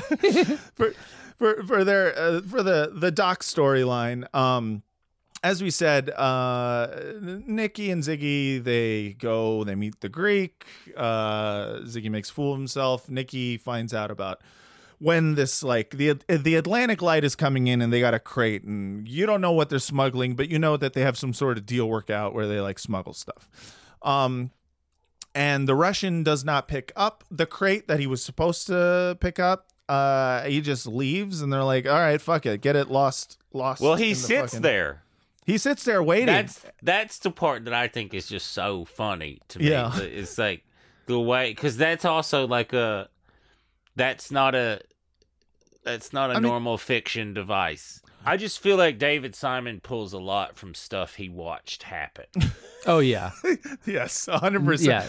Like it's like I worked on Squidbillies because I'm the hillbilly, and yeah. There was like one time we were pitching ideas in this room, and I said this line, and someone's like, "No," and I was like, "That's a quote, man. That's a yeah, right. yeah. And he went, "Oh, I see what you're saying." Yeah, and he's like, yeah. It's like that's what I thought when I watched some of this. So when you watch The Wire, you're like, "Oh, he saw that happen. That's unfortunate." That's a thing that happened. Yeah. So they lose the stack in the cans, or they lose the can in the stacks. Then Beatty Russell is doing her rounds, and she sees that the customs seal is broken on one, and so she enters it, and we find 12 dead girls, all up in there, super dead. So that's what's going on with the docks. Just in terms of what's going on with to finish with Jimmy McNulty actually has so much great spite in this episode, in that like it's incredible because number one, we have it's spite. inspiring. Yeah, it is inspiring. Yes, because you start thinking like, who's motivated me this much? Even Rawls has to kind of begrudgingly be like, man, that's some good spite. I know it's for me, he but does. I He's respect like, it. Well played, ass. That's good. It is like putting like energy and like using your brain just for a fuck you, to me, is always like the most like mad respect. So Jimmy finds a dead girl. Ray Cole gets it assigned to him at first, but then when Jimmy goes to check on his floater, finds out that they pawned it off on the county. And Jimmy's pissed about this because Jimmy knows this was a murder. He starts like talking about like, you know, the resistance wounds and all this shit. He basically just wants to say fuck you to his old unit. By the way, did you notice that part where Jimmy enters his old unit and there's a black lady that stares woman at his ass for like an uncomfortably long time? Yeah, Winona. Yeah, I love that. He just looks at his ass and goes, and I'm like, you know what? I get it. He's hot. That's nonfiction too. Exactly. In fact, that actress definitely just did that on her own. I mean, what can you say? He's hot. But so as soon as Jimmy finds out that like they pawned it off on the county, he goes on a computer for the first time probably ever, and like he's just like looking at the tides and the time and the map, and he is able to figure out where the lady he would become dropped. like an amateur ornithologist if it meant fucking over a boss. Like he would become an expert on like the fucking eastern flat-billed woodpecker if that's what it took. Dude, he would he would figure out cold fusion just to say fuck you to Rawls. Yeah. Like he's amazing. And he's able to figure out that technically the tide brought the dead body into the county jurisdiction, but where the body had landed originally was in the city of Baltimore, and so they're able to send it back. And that to me was fantastic. Also, part of the Land's been spite, calling him Prince of Tides. Excellent. Yeah, it's a good bit. Also, I think it speaks volumes about the other two. We're like, yeah, we pawned it off. Yeah. God, figure that shit out. She's dead, and we're never gonna know. She's there. You fished her out east of the bridge, right? That's Baltimore County. She's their stat. You sold them on that? Rawls did. He called up their colonel, said, "You got one hell of a murder on your hands." It's all about self-preservation, Jimmy. Something you never learned. Well, there's like all that speaks volumes about who these people are too. Yes, yeah, it's one of the things I love about the show is like the main like thrust of all the police, of the murder police, is like, how do I like get out of having to be the guy to figure this out? Because like it makes me look bad if I can't figure it out, and I'm not like good at this. And so but also USA. Jimmy also acts out of spite with Bunk, even though he's friends with Bunk, he won't tell him where Omar is, even though Omar is like a crucial part of this case. I think this is interesting. Like, I don't think I connected the dots when I watched this the first time, but McNulty's clearly doing the thing like when a murderer won't tell the police where one of the bodies is because they think that's like they think that's going to be their trump card to like either not get the death penalty or to get like Jimmy thinks that he's going to get back to homicide by not telling them where Omar is. Like I think he thinks that's the card that he's going to play to get him back in the that's good interesting. graces. I didn't consider that. You think that's what he's doing? Yeah, I think that's what he's doing. I thought he was just being a bitch because like he is a bitch. He is a bitch, but I think he's doing that because he thinks that it's somehow like because he has no leverage at this point, and he's thinking that is his last remaining bit of leverage that he can use to get his career back on track. Let's end this with our check-in with the Barksdale organization because hey, that's the reason we watched the show to begin with. What's going on with the Barksdales? And in this episode, I kind of feel like they I'm not really sure what's going on with Avon and Stringer. I think their money is tied up in like their connection in New York, and like Stringer goes to speak with a lawyer who's like, I'm Roberto's lawyer, and he doesn't want to do business with Barksdales because they might be flipping. And so clearly something bad is going on with their drug game connection. So yeah, that they don't sucks. say it in this episode. It comes later where they're like, oh yeah, the Dominicans. So apparently like their heroin connection is coming through the Dominicans, and the Dominicans are scared because Avon went to jail and didn't get that long of a sentence. So they're like, hey, what's up with that?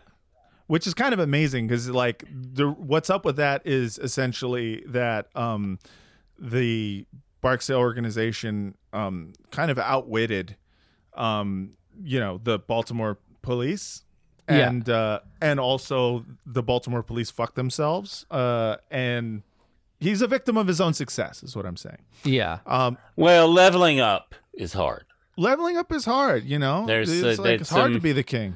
There's some, Jay-Z talks about a lot of his successes. He doesn't talk about a lot of the trials and tribulations of like doing that kind of work in that kind of business, and it's a hard job. I mean, it's funny because it seems like it's a constant. It's like stressor.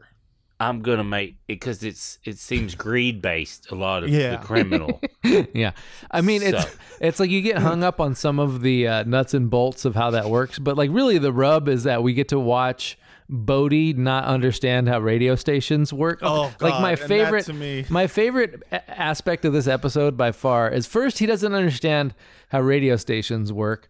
Then he stumbles upon Lake Wobegon on NPR. Fucking Garrison Keillor. So he starts listening to Garrison Keillor, and you're imagining Bodie being like, "What the fuck is this?" and immediately changing the channel. But then when he switches cars, he goes back to Lake Wobegon, which I fucking love. That's my favorite shit ever in this. Is like him being like, what the hell are people listening to? And then he's talking about tomato season. Yeah, and then just cut to him listening to this. Winters kill off the weaker varieties of caterpillars. And leave a tent caterpillar that's of an entirely different breed. The ability to listen to Prairie Home Companion, I don't have that ability. To me, it's like he must have just been like, well, where's this going? Actually, this reminds me of a real thing that happened to me. I was going to say, like, all it is to me is like when I'm touring and you're driving and you turn on AM radio, you're going to hear some weird stuff on AM radio. And you're, like, that's more entertaining than most things to me. And I guarantee you, like, at first he was like, what in the hell is, because that's how you start listening to any of that stuff. That's and then you're true. Like, and then all of a sudden you're like, what are they talking about? Like, how is this? Well, I saw Garrison Keillor do a live Prairie Home Companion at the Hollywood Bowl when I was in high school. God, that sounds awful. So my parents took me to it. I did not know what it was, and I took my friend. And well, at the Hollywood Bowl, you think it might be kind of fun and weird. you're going to be like, it's going to be something. It's going to be something entertaining. It's live. Because it's not, not everybody gets booked there. Yeah, no, it's a hard venue to get booked at. Yeah. Me and my friend sat watching Garrison Keillor talk for fucking 45 minutes. And we both had this thing where we both did not say anything and we watched it. And then at some point we looked at each other and we're like, where the fuck is the punchline? Like, we thought it was set up. Why is he saying this? Yeah. What is he talking about? And you're waiting because you're like, yeah. And then he's going to fucking hit us with it. And like, that is what was going on with Bodhi. Yeah. It does sound like it's going to be a setup for a really good punchline, and then it never comes. He has setup voice. The punchline, I think, was him getting Me Too'd. Like, of all the people to get fucking Me Too'd in the country, like, Garrison Keillor getting Me Too'd had to be the funniest one. Like, even That was I don't think anybody even wanted to, like, fact check it to see if it actually happened, because the idea of Garrison Keillor getting Me Too'd it wasn't like a back rub that Who went knows? too far. I remember reading about it because I was the same as you. I was like, well, what did this weirdo do? Yeah. It was, and to me, God, this should probably be edited, but I just remember thinking, like, when I read it, it was like something kind of simple, but like a lingering touch. I'm like, dude, if that dude touches me a little longer and I want him to, I'm like, I didn't like it. He's a lingering guy. Yeah. I wonder if that was his lingering defense. his personality. Lingering like, is his whole vibe. I can see any be like, I don't know, your vibe's not cool. But I love Bodhi discovering NPR and being like, what's going on at Lake Wobegon? Yeah, where the fuck? And, can I, as we end this, I do want to, this is my last point. I learned this recently, and it's even more fascinating to watch it in this episode. But Idris Elba was a manager at Caroline's Comedy Club. What? In New York City for a little bit. Oh, I had no idea. That Doug Benson tweeted that, like, because Caroline's is moving or closing the Times Square location, which it's been for like 30 or something years. And Doug was like, he's like, I've always wanted to run into Idris Elba and ask him if he remembers me, because he used to be a manager at Caroline's. And I was just like, what a crazy business I'm in. Yeah. Occasionally, the gatekeepers we're talking about, they become Stringer Bell. You never really know in this become business. the hottest man on the planet. Yeah. And basically that storyline ends with Bodhi being a giant prank is played on him by Stringer to give Bodhi the impression that he has eyes everywhere, which he certainly does not. And that is the episode. And yeah, if I had to give this episode a letter grade, which I absolutely do, I would give it a solid B+. Vince, what would you give this episode? Yeah, like I said, I mean, this is just an incredible first episode. It's got all the things. It's got a petty workplace beef. It's got a container full of dead prostitutes mystery. It's got a fail son with a huge dick who hangs dong. Like, what more could you ask for? And therefore, I give it a solid B+. All right, fair. Billy Wayne Davis. B+. If you had to give this a B+. Oh, wow. There we go. B+. It's a B+ episode of The Wire and an A+ episode of Pod Yourself The Wire. Billy Wayne Davis, thank you so much for coming on the pod and talking about The Wire with us. Anytime you guys need someone, I'll rewatch this stuff. This is awesome. Fuck yeah. Would love to have you back. I like this better than The Sopranos. Oh. I know. I said that out loud, and like, that's especially true. when I was think drinking, we do and too. I was like, I should have not said that. No, that's drinking. true. I think we've admitted that on the show, that it's a better show. Yeah, where can people find you on the internet? If you just Google Billy Wayne Davis, that's probably the easiest way to do it.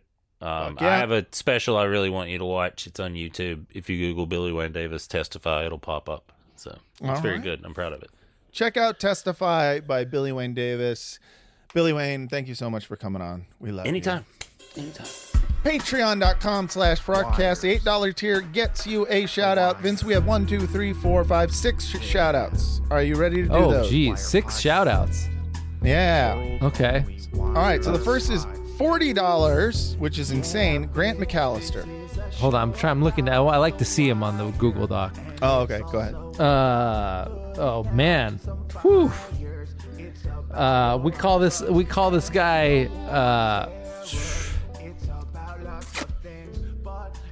We're having trouble here. Grant McCall. That's just such a normal name. How about Grant? U.S. Grant. We call this guy the former President Grant. General Grant. We call this guy Handout because he's always looking for grants. And he's giving us grants. He's giving us $40. Yeah, which is a big time grant, yeah. Next is Regal Johnson. Oh, this guy's King Dick.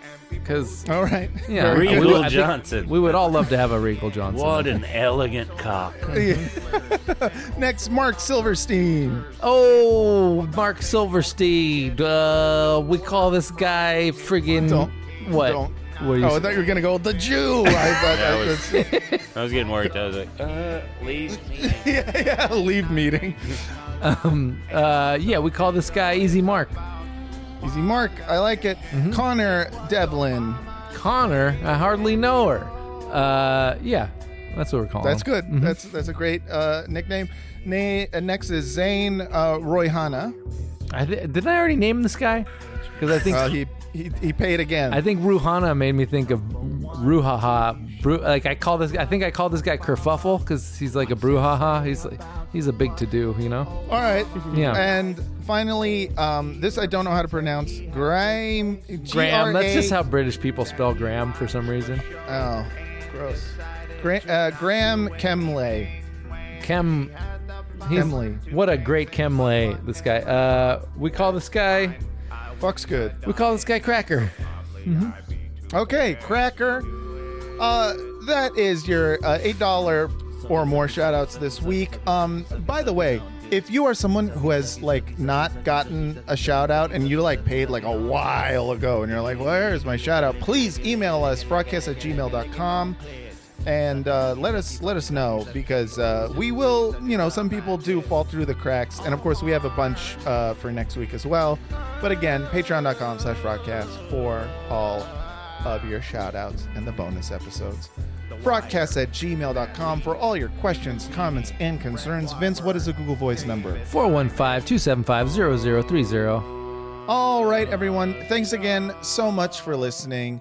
And until next time, if you come at the king, you best not miss.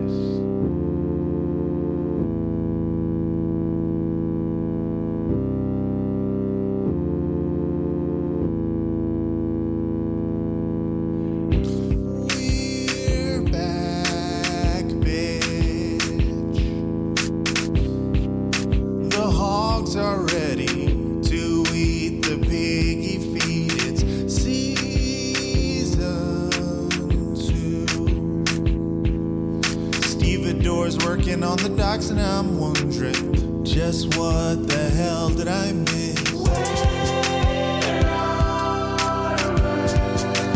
Where are we right now, bitch? What is this show? Who are these guys? Where are all my black friends from this show? A lot of white dudes real fast, not fair. Where are my friends? Who are these dudes? What the fuck did I miss, bitch? Polish dudes. Union workers with sausage fingers. Drunk working white class men. But where are my friends? Avon's a prisoner here. Stringer runs the project.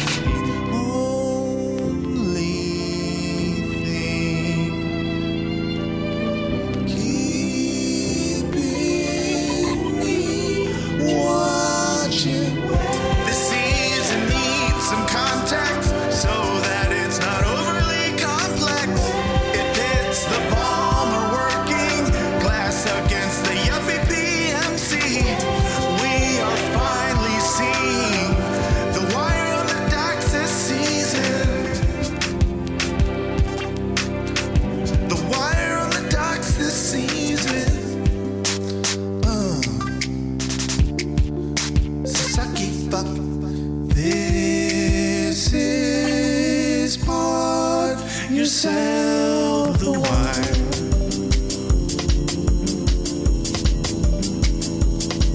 Yeah.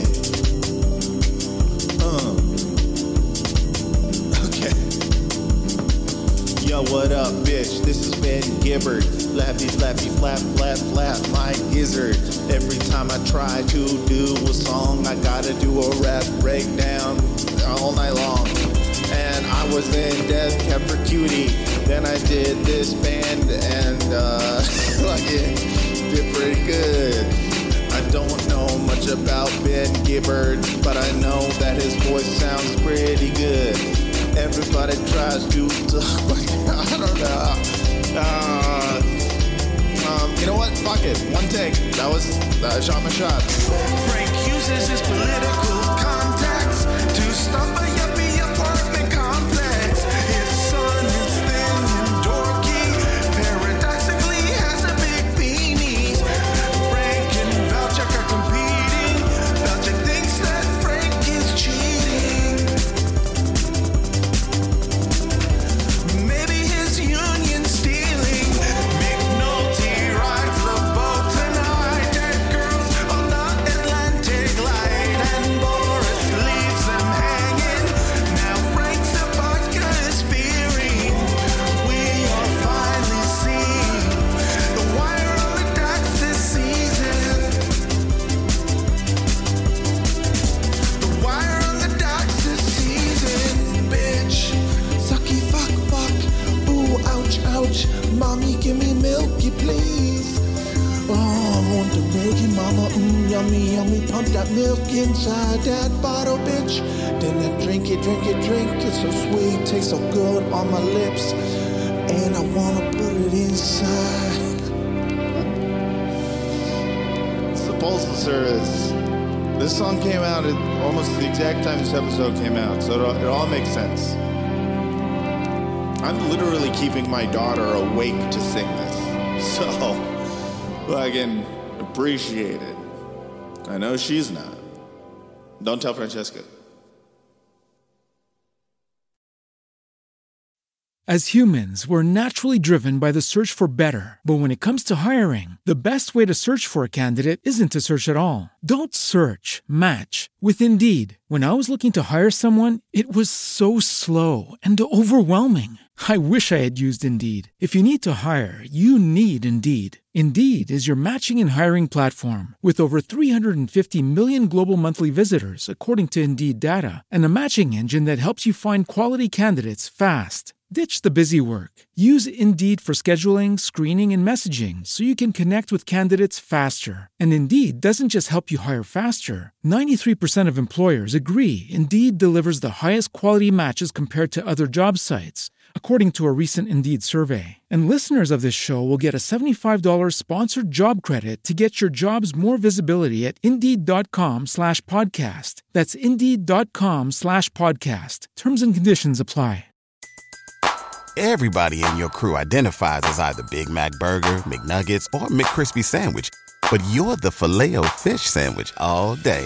That crispy fish, that savory tartar sauce, that melty cheese, that pillowy bun.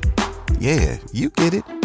Every time. And if you love the Filet-O-Fish, right now you can catch two of the classics you love for just $6. Limited time only. Price and participation may vary. Cannot be combined with any other offer. Single item at regular price. Ba-da-ba-ba-ba.